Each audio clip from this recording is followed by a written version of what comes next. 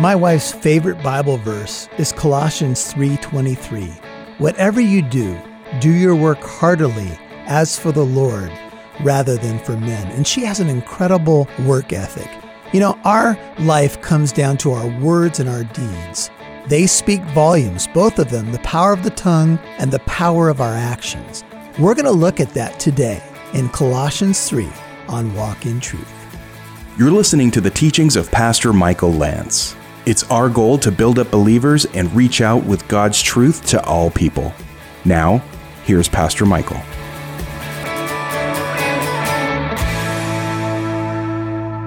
I think it should be obvious, but I'll say it just for the sake of the message, and it's this: what you say and do defines you. That should be obvious, right? What we say and do ends up defining us. Here's the verse that we looked at in a previous message. Colossians 3:17 says, "And whatever you do in word or deed," take a look with me, Colossians 3:17, "whatever you do." I know that, whatever is kind of like a phrase that some people use today. Whatever. Does that annoy you like it annoys me? But anyway, but this is a different kind of whatever. It's whatever you do, which is a pretty sweeping statement, right? It's not just, how long you sit in church that this applies. It's not about having the right lingo and the right behavior when you walk in the walls of the church. It's whatever you do. Whatever you do in word, here's our message, or deed, which is your speech and your actions, do all in the name of the Lord Jesus, giving thanks through him to God the Father. So Christians have a mission field everywhere.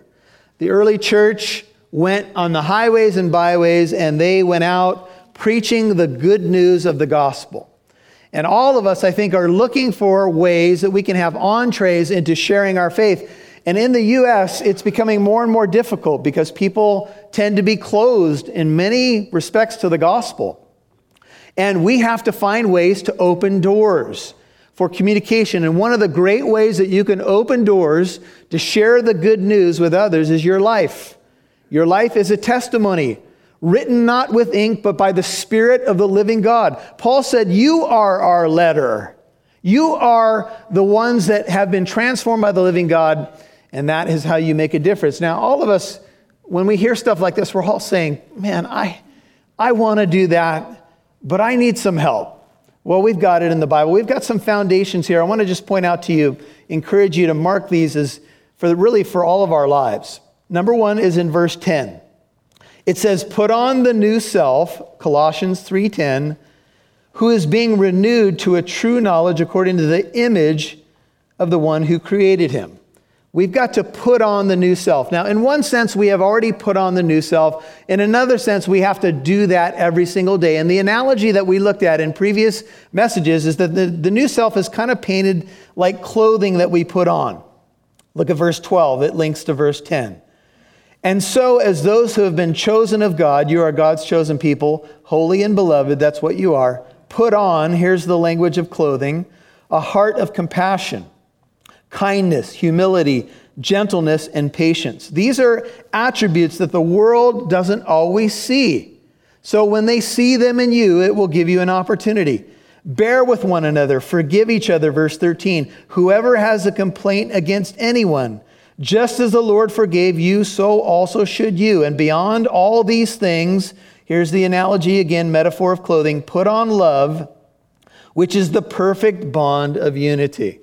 So the first plank or foundation, if you're going to be effective in words and deeds, is to put on the new self.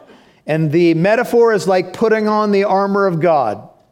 It's the same as being filled with the Holy Spirit. It's the same as letting the word of Christ richly dwell in you. It's the things of God permeating your life in such a way that they start to come out. They start to flow out like rivers of living water. The second plank is in verse 15. I'm going to give you like 4 foundations that you can be effective. Let the peace of Christ rule in your hearts, verse 15. We looked at that in a previous message. That word peace in the Hebrew form, the Greek word is irene, the Hebrew form is shalom. And it says, let shalom, if you will, rule in your hearts, to which indeed you were called. I told you that the Greek word here has the idea of let it make the call. Let it be the umpire. Let the peace of Christ rule on the 91 freeway. Let it rule in the office meeting on Monday morning when you haven't had enough coffee. Right? Everywhere in your life, let shalom win the day. Let it rule. Let the peace of Christ. It's not your peace, it's His. My peace I give to you, says Jesus. Not as the world gives, do I give it to you. Jesus promises through the pen of the Apostle Paul that we'll have a peace that what? Passes understanding. Don't try to figure it out. Just receive it. It passes understanding. Amen? And you will start to draw people to yourself when you have a peace that is supernatural, the peace of Christ. Look at the third plank or foundation. Let the word of Christ richly dwell within you. The peace of Christ and the word of Christ, with all wisdom teaching, admonishing one another with psalms and hymns and spiritual songs, singing with thankfulness in your hearts. So you have put on the new man, the peace of Christ ruling, the word of Christ richly dwelling, going down deep as we prayed about at the beginning. And then I said that there was a theme here about being thankful. Look at verse 15. End of verse 15 says, be thankful. End of verse 16 says, singing with thankfulness in your hearts. End of verse 17, or it says, whatever you do in word or deed, do all in the name of the Lord Jesus. End of 17, giving what? Thanks through him to God the Father. These are all things that set you apart. Being a person of peace, being a person whose God's word is richly dwelling in you, being a thankful person. Thankful people are quite unique. Amen? When you get around a thankful person, you want to know more. What makes you tick? What makes you the way that you are in these situations? And you have a chance to share your faith.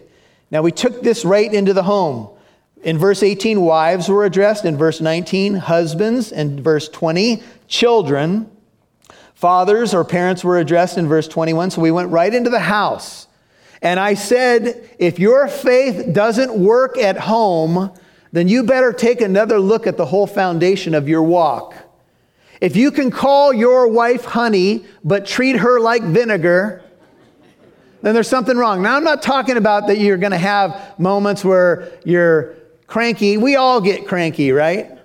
We all have our moments. Man, I heard a witness out there, yeah. We can get cranky, but hopefully the overarching theme of your life is not Mr. and Mrs. Crank-y. That should not be how you are known as a believer. Wow.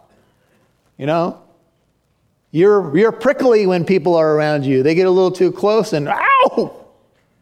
That's not what you want to be as a witness for Christ. And so as we look at these different categories, we're going to move into verse 22, slaves. And, you know, if you've heard this taught before, and there's a parallel text in Ephesians 6, a lot of pastors and commentators, and I think rightly so, have said the modern parallel to this passage is employees.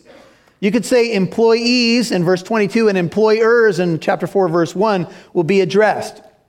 But in the ancient world, there was a lot of servitude, a lot of slavery that did go on. And I think it's something like 1/3 to 1/2 of Roman citizens were in some form of servitude. In some cases, indentured servitude, and in some cases, it was a means of survival. Some people did it because they had to pay back debt. And some people did it because it was just kind of their lot in life. And so what happened in the ancient world is that outside of our idea of a nuclear family, you have a mom and dad and some kids and a dog, and they live in a house. In the ancient world, it wasn't necessarily like that. Sometimes what happened is when you had older sons and daughters, they lived with you, and sometimes their spouses moved in with you as well. And all God's people said, I'm glad I don't live back in. But what they would often do is they would add a room to the home, and a household, the head of the house would literally be one who oversaw everything. You could include the nuclear family, servants, and everything. And it could even be the children with their spouses. And sometimes they had farms or they had, a whole thing going on. It was a big group of people that needed this kind of encouragement. And of course, when you see the word slaves here, you wonder, well, does the Bible endorse slavery? And the answer to that question is no, it does not. Paul, and what he writes here, he's going to write to masters as well. And what he's going to say is he's trying to address the reality of the day. In fact, ancient writers, to my knowledge, outside of Seneca, who was a Roman, didn't even address slaves.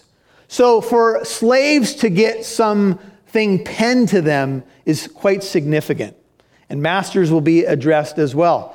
And this tells us something else, that when this letter was written and then read to congregations, there would be servants in these congregations and there would be masters in these congregations, and they would need to be addressed as well.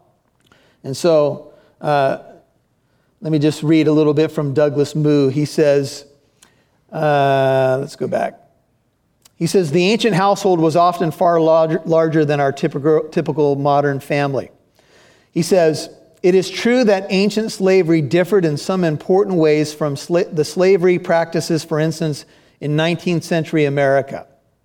But it is also true that ancient and modern slavery in its various forms has in common the basic fact that one human owns and has virtually ultimate control over another. Some forms of employment in the ancient world and in history comes close to this situation, and he mentions indentured servitude. But most employees do not work in this kind of legally binding framework.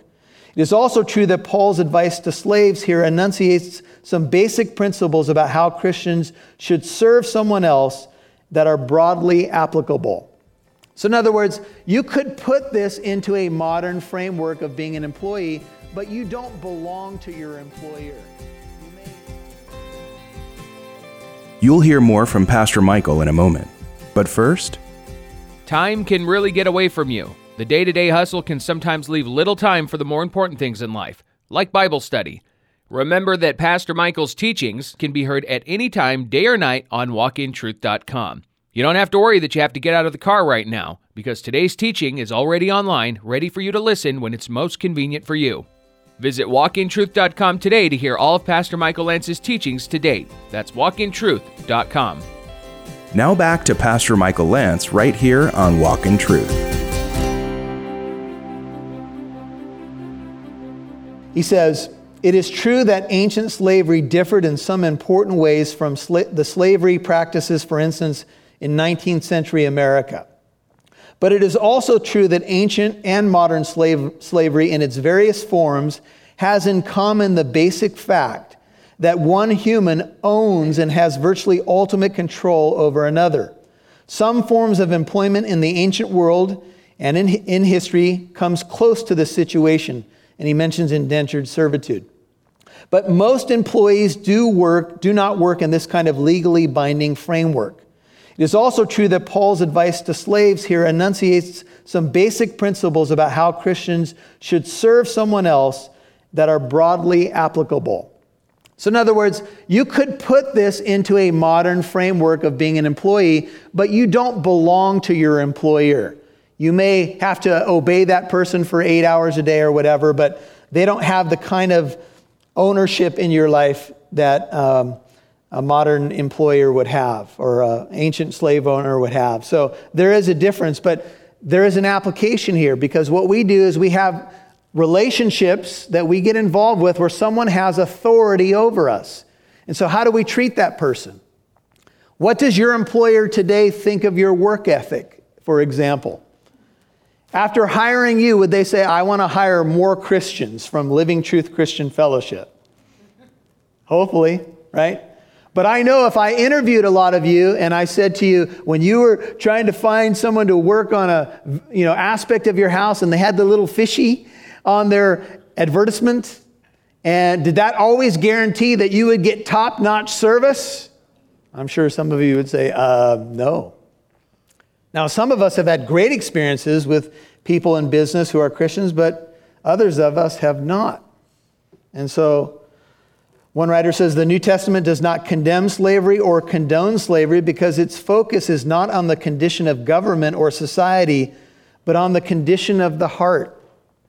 In another place in the New Testament, Paul will say, if you can be free, be free. But if you're in a situation where you are a servant, then be the best that you can be. Of course, this assumes that masters are going to do the right thing, and those who are in charge of people are going to do the right thing. And I'll say this to you, and I think we all know this, that when people are given an authoritative position over another human being, it really is a test of their integrity and moral character, because power can corrupt people. Amen? And if you have a responsibility over a group of people, you can start to throw around your power and all of a sudden lose Christ's heart. John MacArthur writes, although slavery is not uniformly condemned in either the Old or New Testaments, the sincere application of New Testament truths has repeatedly led to the elimination of its abusive tendencies. Where Christ's love is lived in the power of his Spirit, unjust barriers and relationships are inevitably broken down. As the Roman Empire disintegrated and eventually collapsed, the brutal, abused system of slavery collapsed with it, due in great measure to the influence of Christianity. In more recent times, the back of the black slave trade was broken in Europe and America, due largely to the powerful, Spirit-led preaching of such men as John Wesley, George Whitefield, and the godly statesmanship of such men as William Wilberforce and William Pitt. Christianity says we are to put on love, right? And when you put on love, you can't abuse people. That is not what this is about. Christ said, I did not come to be served, but to what? Serve and give my life as a ransom for many. So when the Christian gospel is lived out in a society, these walls come down. These chains are broken.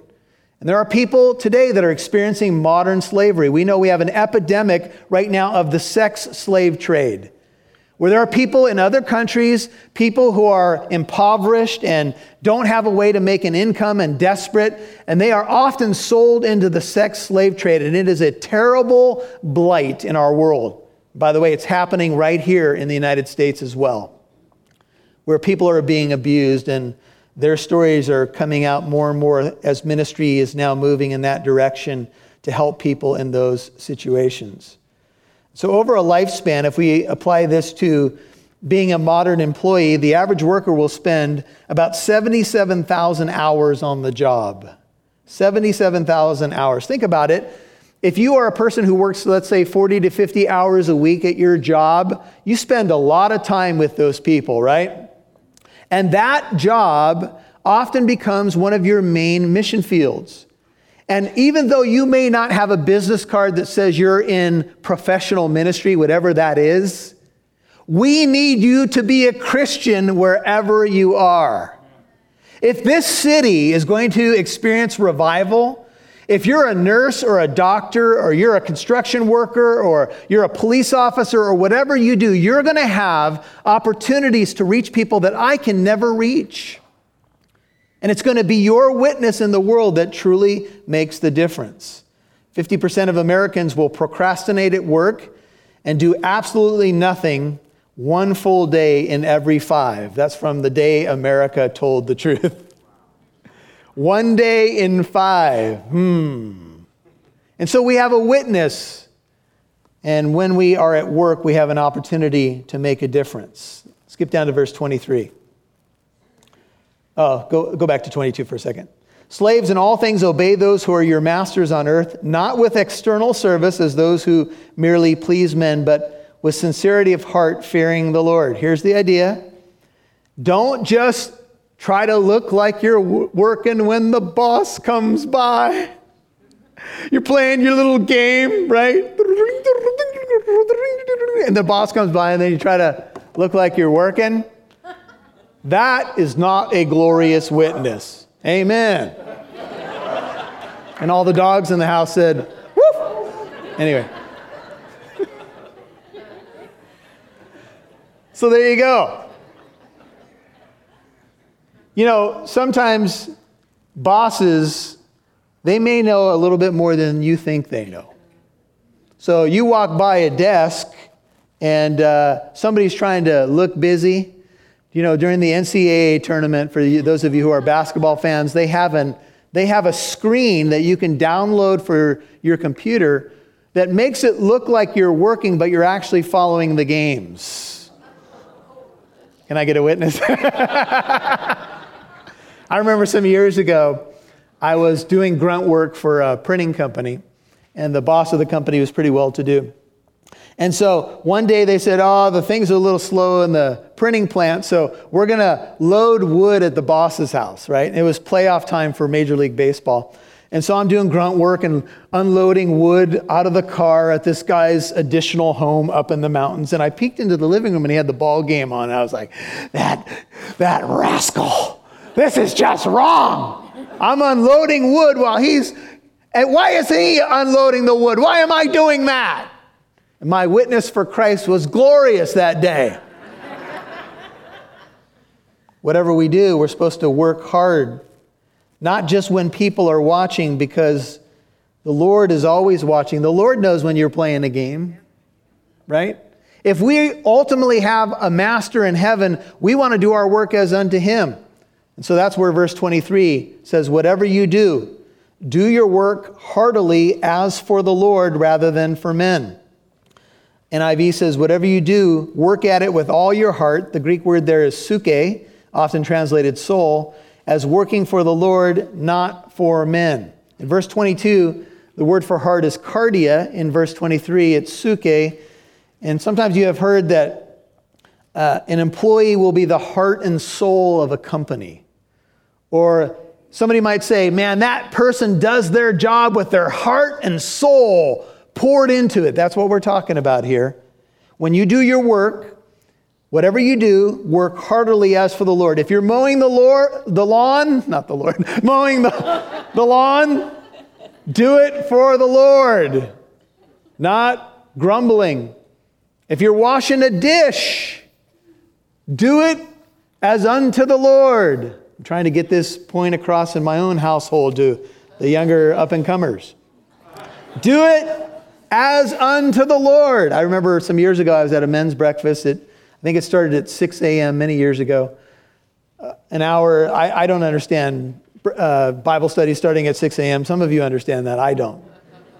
But anyway, I was washing dishes with a friend of mine, and there was this old pan in a church that had been around for 100 years. The pan looked like it needed to become a burnt offering. I mean, it had been used. There was stuff caked on this thing. And my friend, who was a pretty successful guy, it was early in the morning, he kept washing this thing for like 10 minutes. And I'm like, let's move on. I got things to do, people to see, places to go. He goes, this thing is going to be as clean as it's ever been. He was just doing it as unto the Lord. Amen. And when you see someone live their life that way, man, it makes a difference. You say, well, why should I do that? You know, some jobs just are not my cup of tea. There's some things I just don't feel like doing. Well, join the club. I wish life was just things that I felt like doing. But we don't live our lives on feelings as Christians, right? We're trying to do the right thing by the power of the Spirit. Here's one reason that you should be motivated. You should know, look at verse 24, that from the Lord you will receive the reward of the inheritance. By the way, slaves had no hope of inheritance in the ancient world. They had nothing.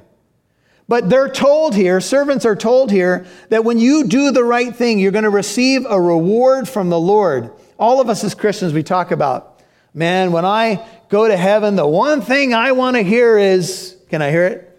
Well done, good and faithful servant. And you know what we think of? We think of how often I read my Bible, how many people I witnessed to, and, how I did with spiritual things like church service and that kind of thing. But do you know that the Bible's application of well done is much wider than that? In fact, it has to do with how you worked and your witness in the world and your integrity. The well done, good and faithful servant is going to be much broader because your whole life is really about ministry. Your whole life is really about being a witness.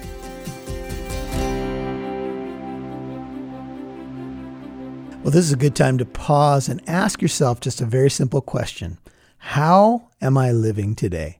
Are you walking out your faith each day unto the Lord, just asking Him for power, perspective, opportunities? Or is your service simply a Sunday morning church attender when you can make it? This is a question we have to ask ourselves. You know, being in fellowship is very important, and I want to encourage you to do just that. Go to services, go to Bible studies. If you want, and you're in Southern California, we would love for you to visit the fellowship where I serve as pastor, and that is Living Truth Christian Fellowship in the city of Corona. Do you live anywhere near the area? Come and visit. We've had some radio listeners come and fellowship with us from different parts of the state and even out of state. It's a great blessing. So if you're in the neighborhood, check it out at Living Truth Corona, Living Truth Christian Fellowship in the city of Corona in Southern California. Well, again, thanks for listening to the teaching. Be sure to tune in tomorrow on this station as you'll get more on words and deeds. We'll catch you then. God bless you. Thanks for listening to Walk in Truth, encouraging you to reach out with God's truth to all people.